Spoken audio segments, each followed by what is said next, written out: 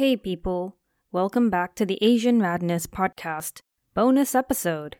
It's been a while since I did any bonus episodes, and I must apologize for that. But hey, I bet many of you did not know that today, February 4th, is actually Lunar New Year's Eve, or also known as Chinese New Year's Eve. It's a huge holiday in the Chinese communities all over the world, or countries that have Chinese culture. For example, China, Taiwan, Hong Kong, etc. This new year is based off the lunar calendar, so the dates differ every single year. So I basically have an entire week off because of holidays. But that doesn't mean I slack off. While I wanted to release a Chinese New Year's episode last year, I never got around to it because I was so self-conscious I would come off boring you guys to pieces. But this year, I'm slightly more confident, and I recently heard of a case that has ties to Chinese New Year, so there. Allow me to grace your timeline and podcast app with this bonus murder episode. This case happened last year, and it's actually still ongoing. So, here goes. This is not one of those typical murder cases. Well, yes, it probably is, since people die, but the motive behind it is slightly different from all those others that we've looked into so far. But before we get into the actual case, we have to first travel all the way back to August of 1996. This takes place in a city called Hanzhong City in the province of Shanxi in China. If you plug the city and province into the map, it's almost literally right in the center of China. It's rather rural, and they mostly rely on farming, tourism, and mining.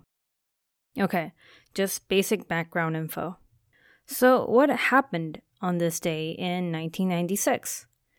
For some unknown reason, a woman, we will call her Mrs. Chang, had gotten into a heated argument with her next-door neighbor, which eventually led to a physical fight.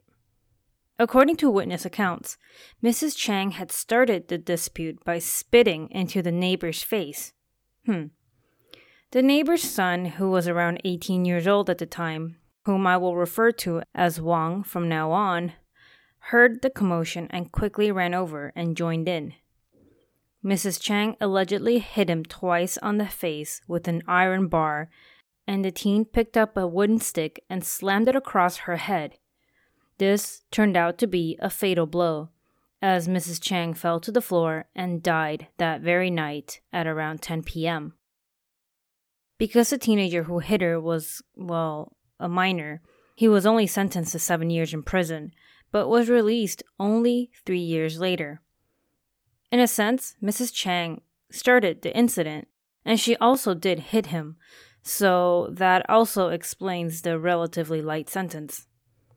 The family of the teen, the Wangs, also had to pay the Chang family a total of about $1,000 and some US dollars as compensation. Yeah, not very much, I know, but at the time and at that place, it was probably a good chunk of money, and it was the amount directed by the court. After the teen was released from prison, life continued on for his family, like nothing happened. So that was that. And although that separate event was over, the actual chain of events was actually not over. Mrs. Chang, the victim from that day in 1996, had a family. She also had children. One of her kids, her son, who was born in January of 1983, was 13 years old at the time. Now fast forward 23 years, it is 2018. Chinese New Year in 2018 fell on February 16th, making February 15th, as in the day before, Chinese New Year's Eve. A couple days before the holidays, the son whom I will refer to as Chang, now 35, had returned home for the holidays and discovered that his next-door neighbors, including the man that killed his mother, would also be around for Chinese New Year. As soon as he heard the news, a type of rage that he never knew existed began to grow inside of him. If it had to be put into words, and in English, it would probably be something along the lines of, revenge is a dish best served cold, or something like that. So, revenge. That's a relatively understandable motive, as in compared to those that say, I want to kill because killing random people is sexually gratifying. Okay, I know, killing is wrong, period. But I can't say that the motive doesn't change how you view the case and the people involved. After finding out his arch-nemesis will be around for the holidays, Chang went out and purchased a knife. He lurked around the neighborhood with a knife and glass bottles filled with gasoline, waiting for the Wang family to return home for the evening. Or more specifically, waiting for the son that was convicted of his mother's murder. As soon as he saw him and his brother walking along the neighborhood, he began to follow them, and before they reached their house, he sprung into action. First, he began stabbing Wang, and after inflicting enough injury, he turned and began attacking Wang's brother and stabbed him until he was no longer moving. He then returned to Wang and continued to stab him until he made sure he was dead. After killing the two brothers, he headed into the Wang home and stabbed their father. 3 men stabbed to death. His work was almost done. He then broke the windows of the Wang family vehicle, threw the 2 gasoline-filled bottles into the car, and lit it on fire. I'm not exactly sure why he did this, but he thought it was necessary at the time. Chang supposedly declared victory, then turned and ran away because he knew he was in big trouble. Like I said, the motive behind these murders was a bit different from what we usually hear about, so in a sense, the murderer probably does not get off from killing in general. To kind of prove this point, Chang, after being on the run for 2 days, turned himself in 2 days later on February 17th. As soon as the news broke out, people began to dig up the old case from 23 years ago. More details were later on revealed about what happened that night when Chang's mother was killed. According to other family members and witnesses, the person that delivered the fatal blow was actually not the 18-year-old, but his older brother, and some others say it was the father. So, who killed her? Nobody really knows. Either way, it was a youngest son that was sent to jail for this, maybe because they knew he was a minor and would get released fairly quickly. This is really difficult to prove, and it's really all hearsay. But, well, it's something. Also, her 13-year-old son also happened to have witnessed the entire ordeal, from her getting into the fight, to her getting hit over the head, and to her bleeding on the ground. I can only imagine what was going on through his young brain, and how this event may have traumatized or changed him. After his mother's death, the family barely received any financial compensation and were living in poverty.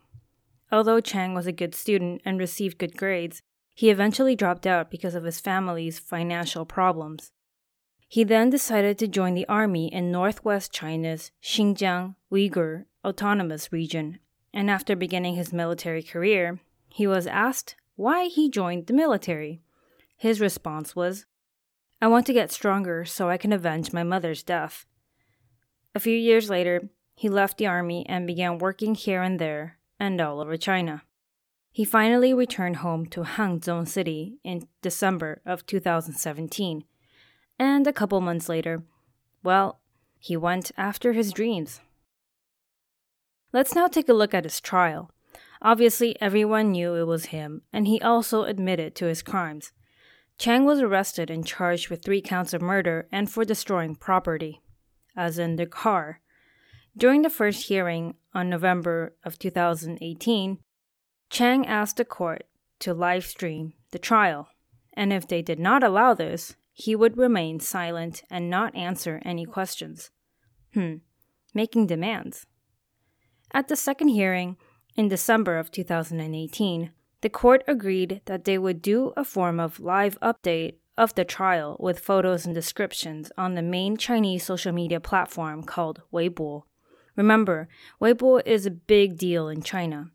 It's the same social media platform I mentioned in the Lin Jun episode. So, his first trial was set to January 8th, as in earlier this year. Yeah, super recent. He was convicted of murder in the first degree, and not very shockingly, he was sentenced to death. Chang was deemed to be sane and not mentally ill during the murders, and did not receive any leniency. Though his lawyers tried to argue the revenge angle and how his mother's death had traumatically affected him. According to Chang's lawyers, he explained that the boy was too young to understand, and after such an event, he never received any counseling and society just abandoned him, which led him to harbor a lot of anger and become depressed. In a sense, this is kind of true, but then again, he knew what he was doing. If someone killing his mother was wrong, then someone else getting killed should be equally wrong. I don't know. Killing 3 people in one go does seem a bit of an overkill. The good thing is that Chang did not try to talk his way out of his responsibilities, but he did admit that he was acting on impulse because the sight of his neighbors just set him off. He accepted the outcome with no complaints. There will probably be a second trial, and when there's an outcome, I will update you guys. So of course, it's 2019, the internet is very conflicted when it comes to this case. Like I said, killing is wrong, but the Chang family never received justice for the death of Mrs. Chang. The police never fully followed up, kind of got the investigation over with, locked the supposed killer away for 3 years, and the compensation fees the Chang family received barely covered the funeral costs. Society, like the lawyer explained, abandoned the victims. Some people thought it was understandable that Chang murdered his neighbors and referred to him as a hero and a justice warrior. Then there are those who believe that murder is wrong and this was unnecessary. What do you think? Were the murders justified? Do you think he should have received a death penalty? Since there is a second trial, the outcome might change. But then again, it's China, so I find that rather unlikely. Chang's father does hope that his son will not be executed, as he was at one point expecting his son to take care of him now that he is old. Don't know if you guys remember, but traditional culture values are like that. In a sense, children repay by taking care of their parents, and this is also expected from the parents. They want to live with their adult children, even if the kids are married. This might still be very mainstream in more rural areas, but less so in bigger cities. There was a case where a parent sued their adult children for not providing sufficient care for them. And by sufficient care, I mean money. I'm pretty sure the parent won that case. I don't like to think of it as something I owe my parents, but rather something I want to do for them. Does that make sense? So, there you have it. The revenge murder committed by a rather impulsive and depressed man. Maybe if he never returned home and never saw his neighbors again, all this could have been avoided. I don't know if he can taste revenge, and if he could, I wonder if it tastes sweet or bitter. Justice may not always be served the way we want it to, but it's generally not a good idea to take matters into your own hands. Please stay safe, and hey, Happy Chinese New Year! It's the year of the pig, so congrats to all you piggies out there. Till next time.